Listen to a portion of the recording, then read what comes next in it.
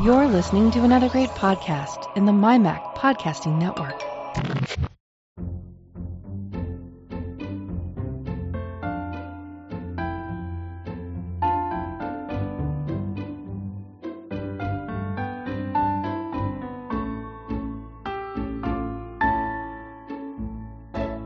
Hi folks, and welcome to episode 39 of the Let's Talk Photography podcast. I'm your host, Bart Buschatz. Joining me today is no one. So usually I say joining me today is blah, blah, blah, but no, it's just me and you today. So this is something we haven't done before, a show where it's just me talking to the audience, but it may or may not work out. And actually, this is probably a good reason to reflect a little bit on the structure of the show itself before we go any further. So back in late 2013, I started two monthly podcasts, Let's Talk Apple and this show, Let's Talk Photography. And in those 3 and a little bit years, Let's Talk Apple has, it's gelled together. It's become a thing that I think works well. It has a set structure that we do every month. And it has come together and it works. And I wish I could say the same about this show. It hasn't settled into a vibe in the same way that the Mac show has. And actually, if I'm completely honest, about halfway through this year, I actually toyed with ending the photography show. And then I sort of imagined what life would be like if I didn't get to talk about photography once a month, and I decided that ending the show is a terrible idea. So instead, what I'm doing at the moment is I'm experimenting. I don't know what the final format of this show is going to be, and maybe the future of this show is simply that it's always going to be fluid, and maybe that's just what it needs to be. It just needs to be my outlet for talking about whatever photography stuff is making me excited, and sometimes that means me and an interview with a guest, as we've done on a few occasions over the last 3 years, or it might be me with a panel, or maybe in future there'll be more of this just me and you, just the audience and me talking about something. I don't know. I mean, this is an experiment today. This may turn out to be an absolutely terrible show, in which case I do apologise, or it may work well. So I guess the first thing to say is if you have any suggestions for the show, or actually probably more usefully critiques, what works well and what doesn't work so well about the show, because then I can focus in on the things that work well and try to deal with the things that don't work so well. And as I say, at the moment, my thinking is that this show is going to remain a mix. Sometimes when an idea strikes me that really would work well as a panel discussion, well, I'm going to call in, a panel together. Sometimes I'm going to want to talk to an interesting person, and then I'm going to have an interview show. And maybe sometimes I'm just going to have something on my mind that I want to share, and in which case we're going to do a one-to-one show like this one. So that's what I'm thinking. So that's what I'm expecting will happen over 2017 as we move forward. Okay, so now that I've set the scene a little bit, what do I want to talk to you about this month? Well, this time of year, regardless of whether you're in the Southern Hemisphere or in the Northern Hemisphere, if you're somewhere in the English-speaking world, then the chances are that you have some holidays at the moment. Maybe you celebrate Christmas, maybe you don't, but the chances are you're not at work. So you have some time to yourself, which means that you can play around with photography, perhaps at times of the day that isn't practical when you have work in the morning. In other words, maybe you can go around and play with your camera at night. So, as I say, it doesn't really matter which hemisphere you're in. There is cool stuff in the night sky at this time of year, whether this be midwinter or midsummer for you. So I guess I'm hoping what I'm going to do in this one-to-one chat with you guys is inspire you to go out and play around with your camera at night. And it doesn't really matter what kind of camera you have. You'll be able to achieve something. How far you can go, exactly how cool of things you can do is going to depend on your equipment. But everyone can do something. So I guess the first thing to say is the more manual control you can take of your camera, the further along this journey you're going to be able to go, the more and the cooler of things you're going to be able to do. So maybe your camera only allows you to, maybe just doesn't give you much control at all, in which case you can play around with some stuff, but then you're going to fall short. So in an ideal world, what you'd like to end up with is a camera where you can manually set all 3 legs of the exposure triangle. So the ISO, the exposure, and the aperture at the same time. So you should be able, if you can take control of those 3 things, that is a big advantage, but not entirely necessary. Definitely makes life easier if you can. It also would be nice if you could take control of the white balance. And if you can take control of all of those things, then actually you can do a lot. Now, the final thing your camera may or may not allow you to do is sort of to take like uber control of the shutter speed. So a lot of cameras will let you dial the shutter speed to a particular number within a given range, and usually that's 30 seconds on the high end up to like a 4,000th of a second or something really, really short on the other end. Now, if your camera will only allow you to do that, you can still do cool stuff, but you're going to run into a limit. Whereas in an ideal world, like the perfect camera for playing around at night time has something called bulb mode. And this is effectively infinite exposure. So with bulb mode, you press the shutter once to open the shutter, and the shutter will then stay open until you press the button again, until you close the shutter. So you then get to time your exposure however you like. So if you want a 10-minute exposure, well, you can do that with bulb mode. Or maybe you just want a 45-second exposure. You may want the help of a stopwatch or something.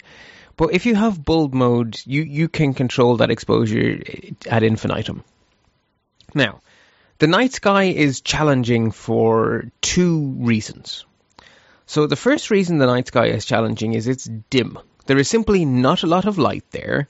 So if you're going to capture that light, then it's important that your camera be sensitive to it. So either you have a camera that's good in low noise, or you expose for a long time. They're sort of your two choices. Be very sensitive, or just wait a long time. And somewhere in between is going to be some sort of balance between those two things.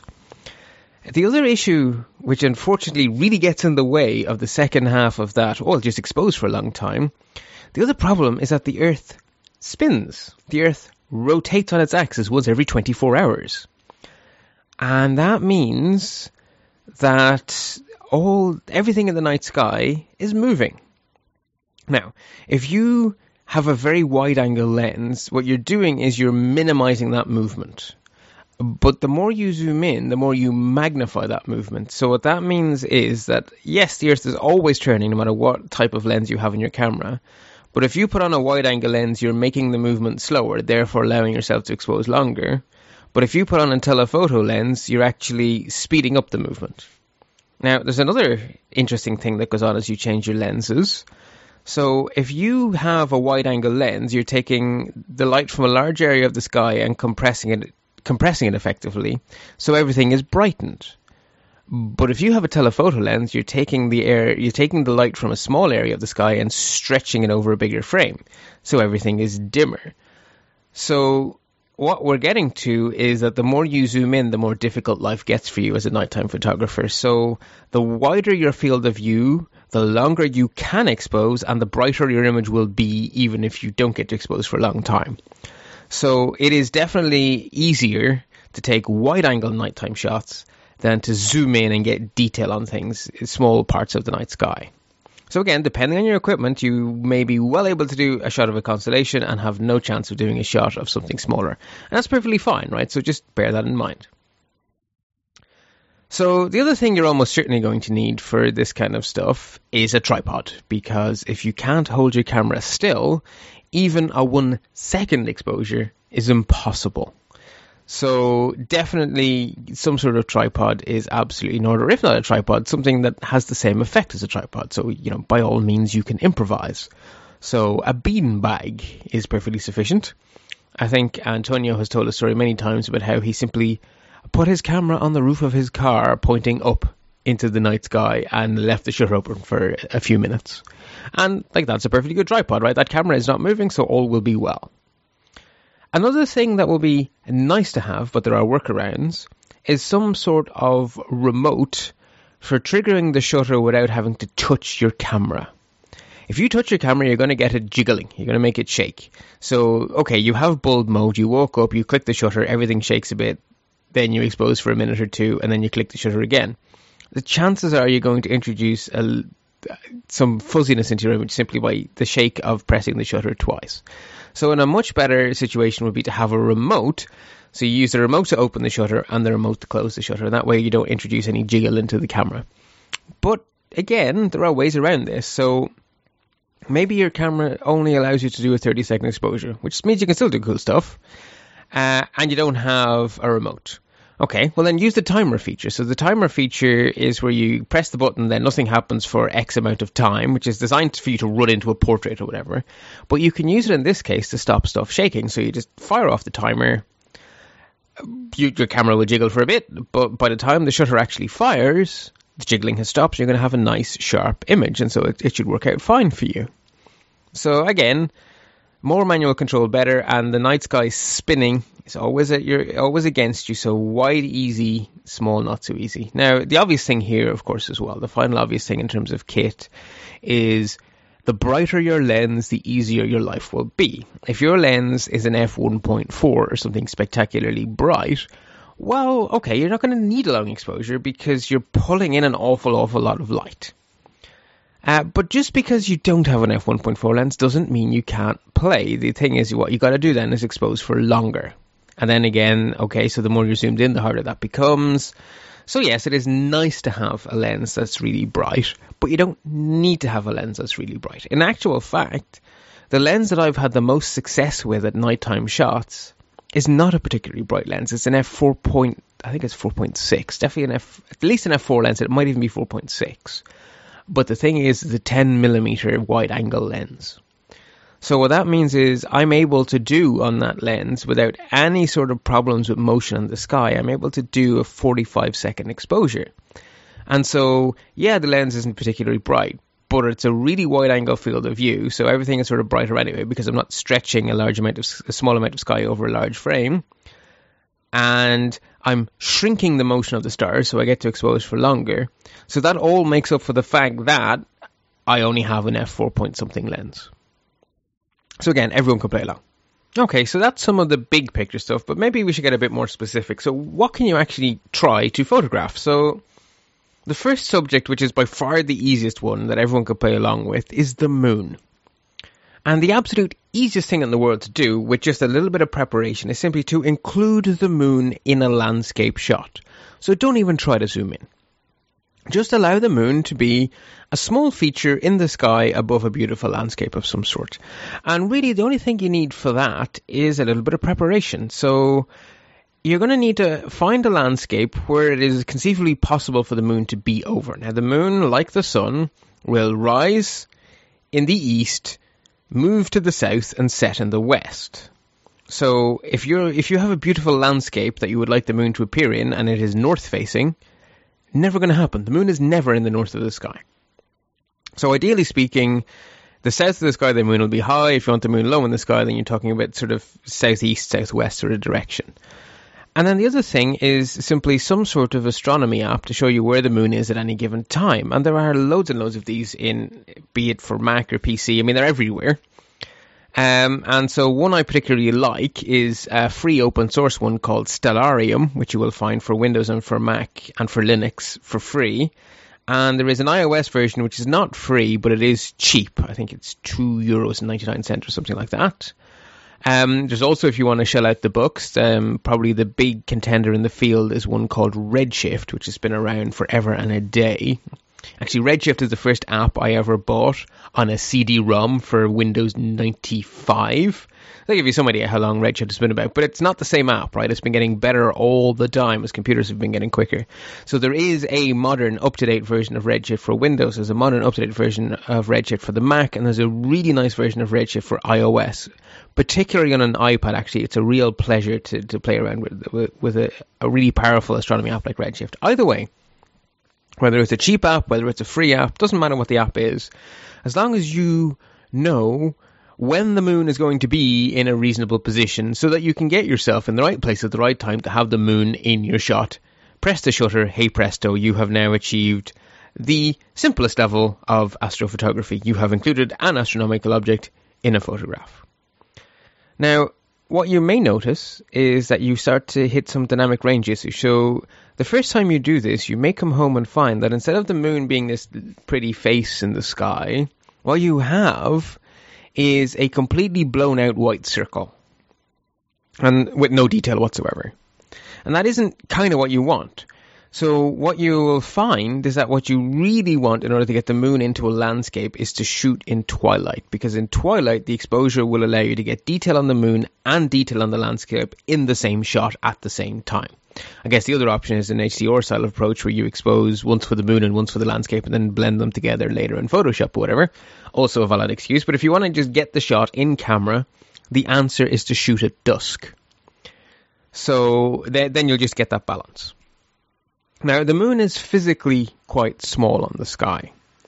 So in a landscape shot, it's going to be a small feature. If you want to get the moon big in your image, well, then you're going to need to zoom in again. So you're going to need a telephoto lens. And really, to get the moon any sort of appreciable size at all, you're talking about an effective focal length of at least 200 millimeters.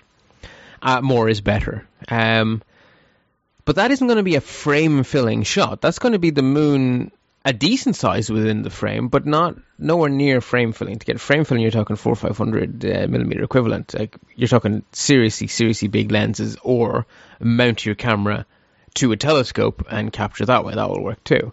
But that's not easy or straightforward. So while you will get the moon in a nice size in a photograph, you won't get the moon to be frame filling. So what do? Well, you want to get something else into the frame too at the same time. Now, in order to get you're going to be shooting with a telephoto lens.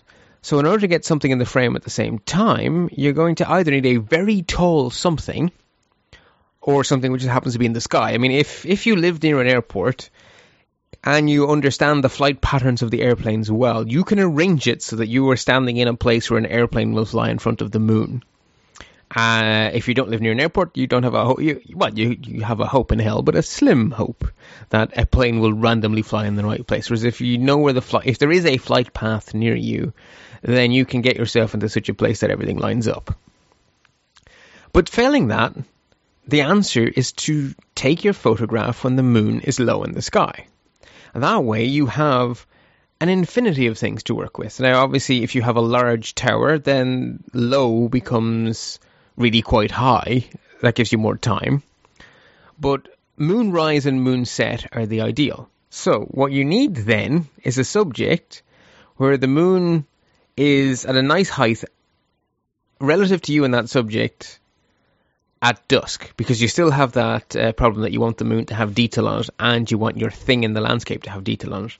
I guess the other approach is to silhouette whatever's at ground level, I guess, with the moon behind it. That could work too. So maybe a gnarly tree or something might work as a silhouette is the other way to get around the dynamic range issue. So knowing when the moon is going to be rising and setting at dusk, that gives you your window of when you want to take a photograph of the moon with something. And then the next question is, okay, so what is there in the east or the west that I can line up to make a nice composition? And that's just a case of knowing your area. So it's very hard to take this kind of a photograph on a whim somewhere you've never been before. But in your local area, you know, okay, I have these western views that could be useful and these eastern views that could be useful. And I use my astronomy app and figure out which dates things line up correctly. Now, the moon has a 28-day cycle. You probably don't have 28 days worth of Christmas holidays, so maybe this won't work. But nonetheless, it's a nice little project to play around with, is to try capture the moon with a telephoto lens with something else in the shot at sort of dusk time-ish. And it can result in some very pleasing photographs, and frankly, this is the kind of photography that you don't need very fancy equipment for, because your exposure times are going to be such that you can handhold. No need even for a tripod for this, let alone needing a particularly bright lens or anything like that. This is just something you can do with anything above a camera phone or a point and shoot. And maybe if the point and shoot has enough zoom, maybe you can even do it with the point and shoot. The next sort of obvious step up from taking photographs that include the moon is to take what I would call sort of constellation shots. Big nighttime skyscapes where you're not zoomed in a lot, which means that the rotation of the Earth is not magnified. In fact, if anything, the wider angular lens you can get for this, the better this will work. And you can get away with fairly long exposure times here because you're not zoomed in. So that means that 30-second exposure times, 45-second exposure times, depending on quite how wide your lens is perfectly fine. So it doesn't need to be a particularly bright lens. And, okay, yes, you're going to need a tripod. No matter how steady your hand is, you're not going to hold a 30-40 second exposure by hand. So at this stage, what you need is a wide-angle lens, a camera that will expose for at least 30 seconds, and a tripod. And then you really should be good to go to try to get some constellation shots. Now, I guess another thing to say is that depending on your latitude above, sort of on the Earth, stars actually move at a different speed, and also depending on which way you look in the sky. So the pole stars, be they the northern pole star Polaris or sort of the area pointed to by the Southern Cross where the southern pole is with nothing of any interest around it, those areas don't move at all. They remain perfectly stationary over 24 hours. And the opposite of that then is the celestial equator, which is where stars move the fastest possible. So generally speaking, what that means is if you are in the northern hemisphere looking south, the stars will be moving faster than if you were looking in any other direction. And if you're in the southern hemisphere looking north, the same applies. And so maybe if you're sort of at the edges of what your equipment can do, maybe find a constellation of interest that's in the west, or better still, the north, or south if you're in the southern hemisphere. And then the stars won't move, so you'd actually get a few extra seconds, maybe get away with 5 or 6 more seconds than you would have if you were to have picked something pointing due south. Anyway, what you would like is a big picture of a sort of a region of the sky, maybe a famous constellation like Orion or something, some sort of starscape. In fact, if you're lucky enough to live away from streetlights, the ultimate starscape is the Milky Way. I mean, that is absolutely phenomenally beautiful, but of course, if you're too near streetlights, that's out of reach for you, I'm sorry to say. Anyway, regardless of what starscape it is you're going for, the thing that you'll probably soon realize is that when you process the photograph, a photograph of just a starscape is actually really hard to make compelling. It's just some dots on the screen. So in order to get a compelling image, you actually are going to want something on land, at ground level, to go with your starscape. So you're going to want something to perhaps silhouette or perhaps even expose so that it's visible, but you're going to want something terrestrial in your shot.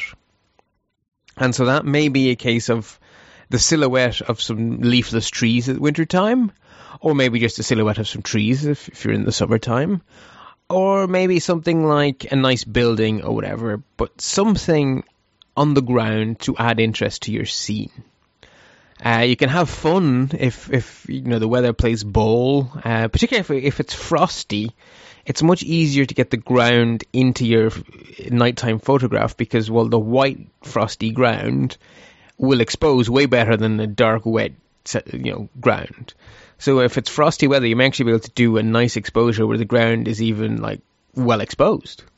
But oftentimes that's not possible. Another thing that may or may not play ball is some sort of body of water. If it's still enough, you can actually get reflections of celestial bodies. The moon easily, the planets relatively easily because they're very bright. Getting reflected stars, you need to be lucky. You need to have like a very, very still mill pond kind of thing. I mean, any sort of ripples at all diffuse that. But anyway, you can have fun with reflections as well. But just something on the ground. So again, that involves some preparation and involves getting yourself somewhere nice when it's dark. You definitely want to scout it out during the day. It also actually, all of this sort of stuff, because you're now talking about going somewhere at night, which means you need to be prepared. So you need to pack your bag in such a way that you can easily get at all the gear you need without fumbling around in the dark. And also, I would highly recommend that you develop the habit of having a place for everything and everything in its place with your camera bag, because otherwise you're going to come home with less equipment than you went out with. And depending on what it is you leave behind in a dark field somewhere, it may be quite an expensive whoopsie. Anyway, get something from the ground into your shot.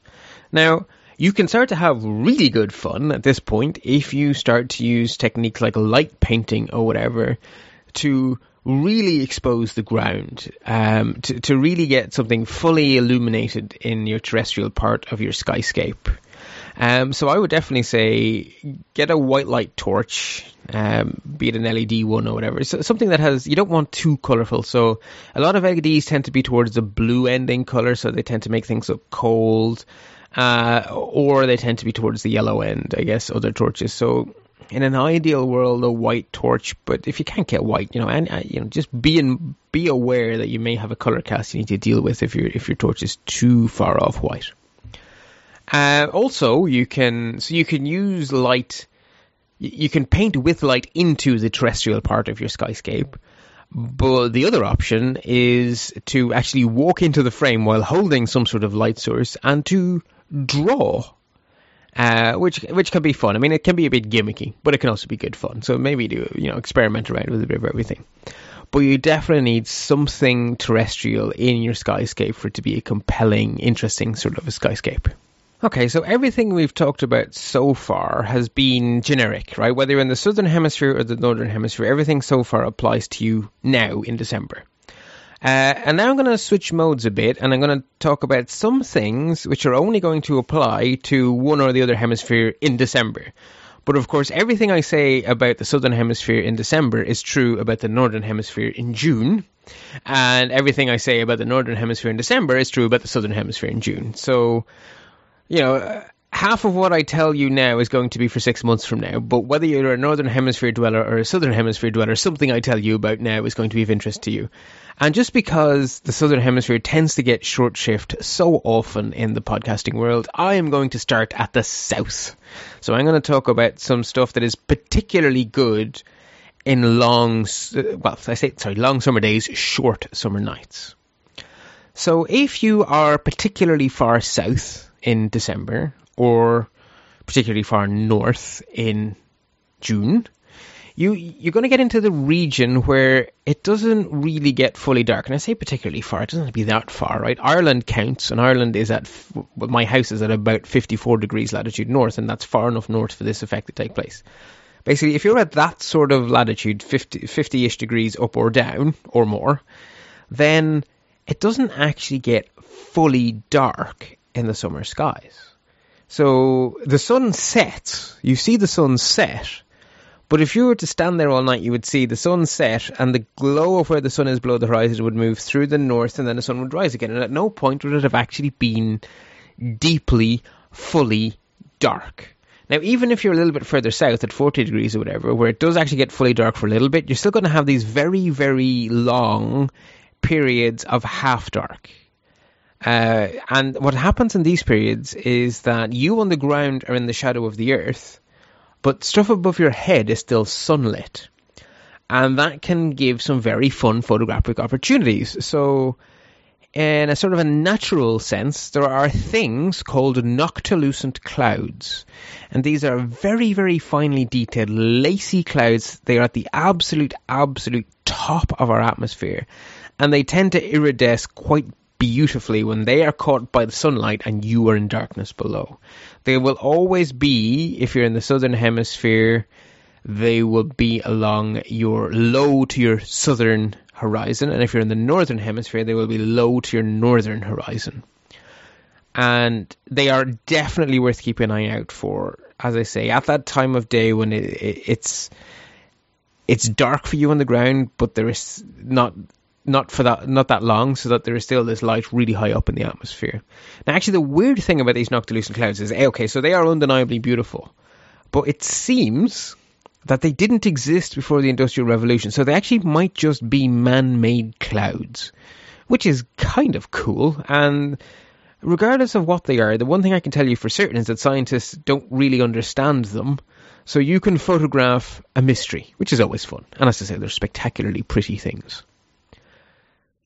Above noctilucent clouds, outside of the atmosphere, we have filled our sky with satellites. They do all sorts of cool things, from tell us what the weather's going to be like, to providing us with entertainment, to spying on people, and so on and so forth. But regardless of the type of satellite, you can actually see them. They look like stars that move slowly. So a shooting star streaks across the sky. But these things, they move slowly and gently. And so that is definitely interesting. And definitely different. So you can photograph them as these trails across the sky. So ordinary satellites you can photograph quite easily. There are lots of apps available. There is a great free website called heavens-above.com, which you tell it your location and it will tell you what satellites are visible to you, and it'll draw you a little map and tell you, the times and all that kind of stuff. So it's a really cool website. And there are also apps in the iOS and Android app stores that will predict satellite passes for you. Now, in all of these cases, it's very important to put in your location accurately. Now, before the days of smartphones, that was bloody hard. It involved reading map references and converting Ordnance Survey map references to actual latitude and longitude if you lived in the British Isles. But as I say, in the days of smartphones, that's very easy. And if you're using a smartphone app, then you just press the button that says, yes, grant this app permission to access my location, and hey, presto, problem solved. So you can watch and photograph plain old satellites, and they're fun. But not all satellites are equal. Some satellites are extra cool. Two in particular that spring to mind would be the International Space Station, which is cool simply in the sense that it is really bloody bright. Now, the International Space Station is not always visible. Its orbit is such that wherever you are on planet Earth, you will go through a phase of a few weeks where you see it, and then a phase of a few weeks where you don't see it.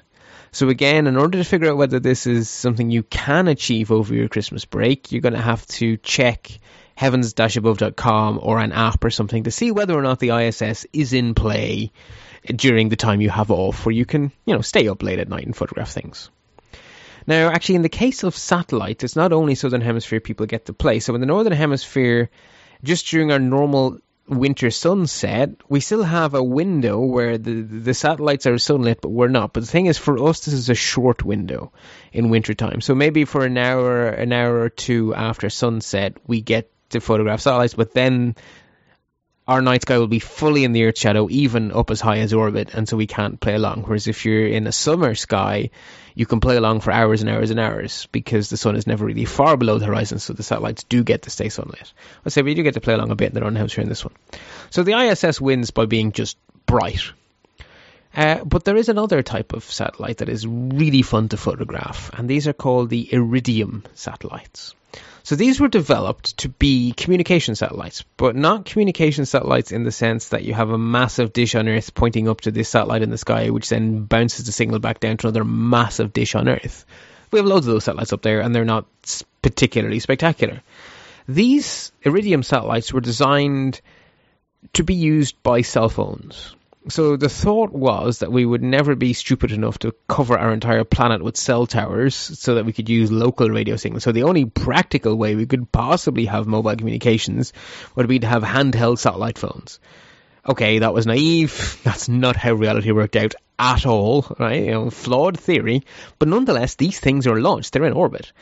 And because they're designed to work with a handset, you can't have a handset with a 40-foot antenna on it. That would be impractical.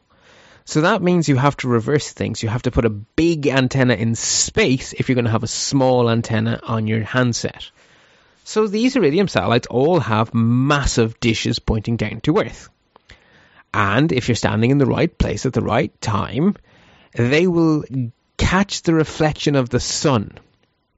And so they will glint from the sun, and they will brighten to almost, not quite, but almost as bright as the full moon. Just for a second. And so what you will see is ordinary satellite, and it will brighten, flash at you, dim. And that whole sort of brighten, flash, dim, that's sort of about a 2, 3, 4 second sort of time. A short pulse. As basically the satellite dish, the antenna comes into alignment with the sun and you, and then goes out of alignment. Now, if you're not in the very center, you will still see a flash, but it will be a dimmer flash. So the absolute brightest flashes are, if you're into astronomy, it's a magnitude of -8. The moon is -11. The lower the number, the brighter the thing. So -11 is brighter than -8. But minus anything is very bloody bright. Again, if you're near the edge of the cone, what you will get is still a flash, but just a much dimmer flash, so maybe only -1 or -2. Anyway, heavens-above.com will give you predictions, and again, in this case, you're dealing with a very small physical cone of light being projected down onto the Earth as the satellite moves. So effectively, you can think of it as the sun is always bouncing off the satellite dish, which means that in any given Iridium satellite is always casting a bright light somewhere on planet Earth, which is sort of a cone shape. And the closer you are to the center of a cone, the brighter the flash you'll see as it passes over you. So you need to give your accurate location to get a prediction on this kind of stuff. They photograph beautifully because you see dim line, really obvious line, dim line. So they're great fun to photograph. And the thing is, there's 70 odd of them up there. So every single night during the summer, you are guarantee there are Iridium flares. So it's just a matter of getting the predictions and getting yourself somewhere nice. And again, like with constellation photography, you're going to want something terrestrial in the shot to make it interesting. Okay, so those are some things, I guess. So that's some Southern Hemisphere only fun. So for us Northern Hemisphere dwellers, we can play around a bit with the satellites and stuff, but not really, not for very long at this time of year, just for an hour or two after sunset or before sunrise. The other thing we just have no chance of really is noctilucent clouds during the winter months for us, so we don't get to play along with that. But what we do get, which the Southern Hemisphere don't have right now, is these are the darkest nights. So for us, if you want to have a hope in hell of capturing the Milky Way, this is the time, right? You have long, deep, dark nights. So all of the cool constellation shots are very much more in play here because we just have the darker, better nights. So it's definitely worth, when the moon is not in the sky, heading out and trying to do as long of an exposure as your equipment will let you get away with as low of an f-stop as your lens will let you get away with, basically with as high of an ISO as your camera will let you get away with before it becomes horribly noisy and ick. And the only way you're going to discover all these things, by the way, is through experimentation. So experiment. But we really are in the perfect position to try get pictures of the Milky Way and the dim stuff in the sky. And we also have way more time. So the Southern Hemisphere have short nights, so they're going to have to stay up late doing this. Whereas we get to do this kind of stuff in the Northern Hemisphere in December at like 7 p.m. Entirely sane and human-friendly hours instead of, god-awful o'clock in the middle of the night. So yeah, we don't get to do some of the really cool stuff they're getting to do right now, but we'll get to do that in 6 months' time. And what we have now are long, dark nights, so we can get out and we can have fun before it gets too dark. Now, regardless of which hemisphere you're in, I should also mention that over the Christmas period, in fact, technically in early January, we actually have a meteor shower which is peaking, the quadrantid meteor shower. So if you're lucky, whatever astronomy work you're doing now, you may catch a shooting star in your shot as well. So that can be a bit of fun. Something else you can do, so I've been saying that you're trying to fight the rotation of the Earth. You're trying to capture a sharp image of the stars. Maybe something you can do is the opposite. Maybe you can work with the rotation of the Earth and just do like a 15-minute exposure and get star trails. So point your camera at the north or the south, depending on which hemisphere you're in, at whichever pole. Let it do as long of an exposure as you can get away with and get star trails. Now, maybe you can't do that in one. So maybe what you want to do is do 50 30-second exposures one after the other and then stack them together inside your image editor of choice, Photoshop or whatever it is you're using, and build up your star trails that way. What you'll find, actually, is if you try to do a 50-second or a 50-minute exposure in one go, no matter what camera you have, noise will just be terrible. So if you're going to do a reel, I suppose you're probably going to want to stack it anyway. But you can actually do, without stacking, without getting complicated, you can definitely get away with 10-minute exposures. And that's enough to get star trails. And so maybe that's the answer. Don't try to freeze the stars. Let them trail and have some fun that way. Anyway, I'm hoping that I have sort of tickled your appetite here, and I'm hoping to inspire you to, while you have some time off work, to go out there and try get some photographs of the night sky, and maybe share them with the rest of the community. We do have a Google Plus group, I just don't use it very much, and maybe we should do more of that. Okay, I'm pretty much coming to the end of what I wanted to talk to you about today. I obviously want to wish you guys all the very best for the holiday season. Hoping it's a time full of joy and good food and good company. More important than anything else, good company, good time with family. So if you celebrate Christmas, very Merry Christmas to you. If you celebrate something else, I hope that goes well for you. And even if you celebrate nothing, how's about a little bit of peace and goodwill to all men? Can't do any of us any harm. And at a time of year for peace and goodwill and all that kind of stuff, I think it's extra important just to take an extra moment to double thank everyone who has supported this show. So whether you have supported the show simply by saying to a friend, why don't you check out this podcast? That's supporting the show, and that is very much appreciated. Or maybe you left a review in iTunes or somewhere else. That's very much appreciated. Maybe just tweeted about a show or retweeted a show announcement.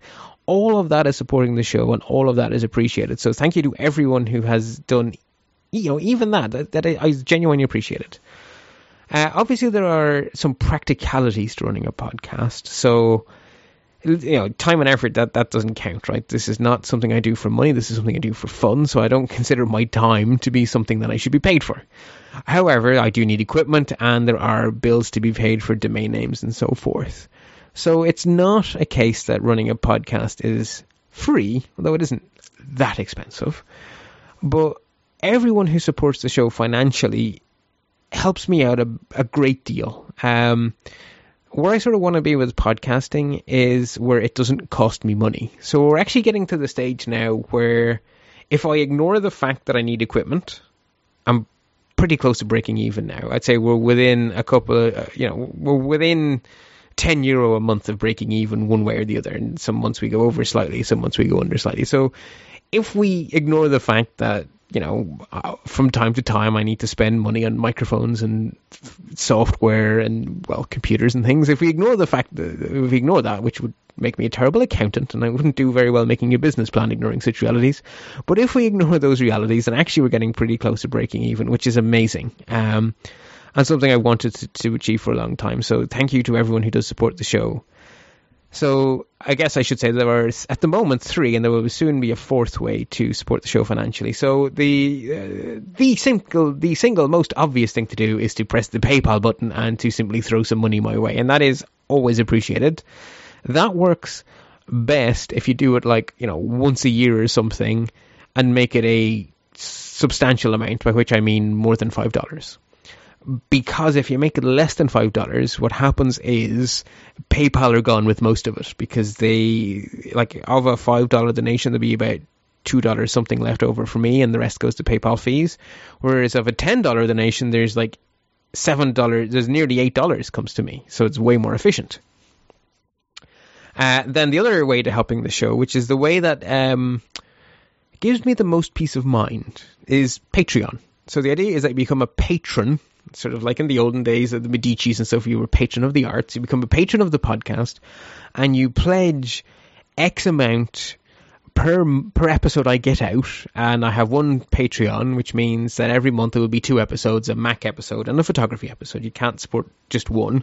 I guess you can, if you don't like the Mac one and you love the photography one, well, half the amount in your head, and then that'll work out, I guess. But basically, the idea is you pledge a small dollar amount, 50 cents, $1, $2, maybe $5 if you're feeling spectacularly generous. But the way it works is that Patreon collect all of those together, and then it's one PayPal transaction from Patreon to me at the end of the month, which means it's actually a really efficient way of giving a small amount of money, so that the vast, vast majority of your 50 cent or $1 or $2 actually makes it to the show, and not a lot of it gets absorbed into Patreon fees or PayPal fees. And of course, it's easy to plan when you have some sort of idea of how much money is coming in. It allows you to budget for things in a way that PayPal donations never could, which is why I have such a soft spot for the Patreon patrons. It really, really does make it possible to keep doing the show, that I know that on the 5th of every month there will be an email from Patreon saying, "Hi, we have just deposited," usually it's about $78 or something, into your account. And it's like, okay, good, I can give that to hosting providers and so on and so forth. So it really helps a lot. Another thing I have, which hasn't really taken off, but I keep on hoping it will, is the Zazzle store. So basically, the Zazzle store is a store that sells branded produce, t-shirts and that kind of thing, and coffee mugs. And to some extent, I set it up for a selfish reason, because I wanted some branded coffee mugs and things like that, and so I bought them, and I think I may be the biggest customer of my own store at the moment. But if you do buy something from there, I get a small commission back from Zazzle. Basically, I've set it up in such a way that if everything you buy, $5 goes to me. So if you buy a t-shirt, $5 of that is to me, is to the show, and the rest is to Zazzle for actually printing the t-shirt and sending it to you, and so on and so forth. And that goes for mugs as well. So basically, I've set it up so that every product has a $5 commission to me, and then the rest is simply the price of the item, which goes to Zazzle. These things are kind of cool in 2 regards, I guess. A, you get cool branded stuff. So I've always, the logo was actually donated to me when I set up the podcasts 3 and a bit years ago by a Dutch chap called Gerard Monnen. So thank you if you're still listening. And I love the logo to bits. It's a cool shade of green, cool logo, cool fonts. I just love it to bits. And so I just like the fact that it's possible to have like a nice Let's Talk mug and so forth.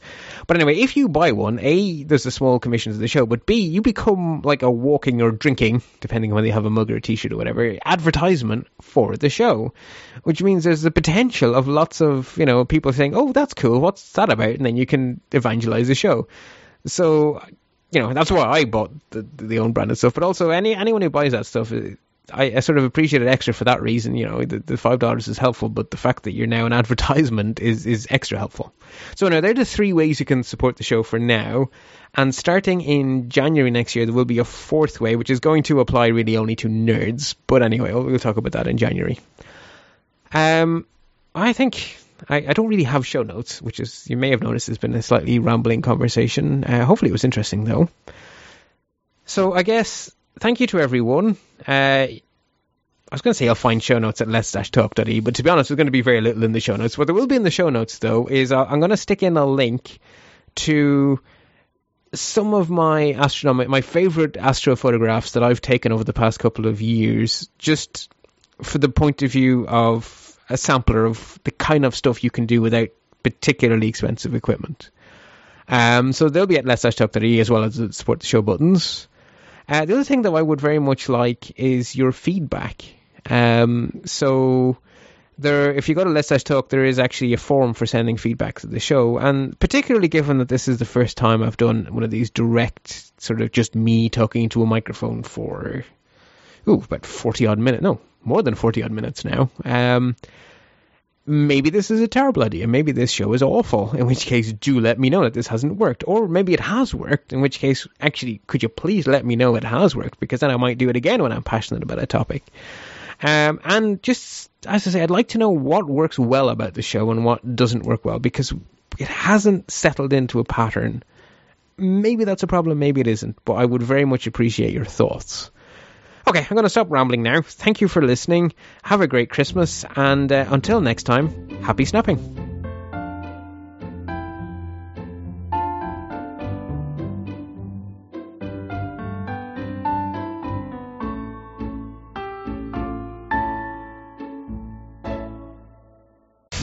You're listening to another great podcast in the MyMac Podcasting Network.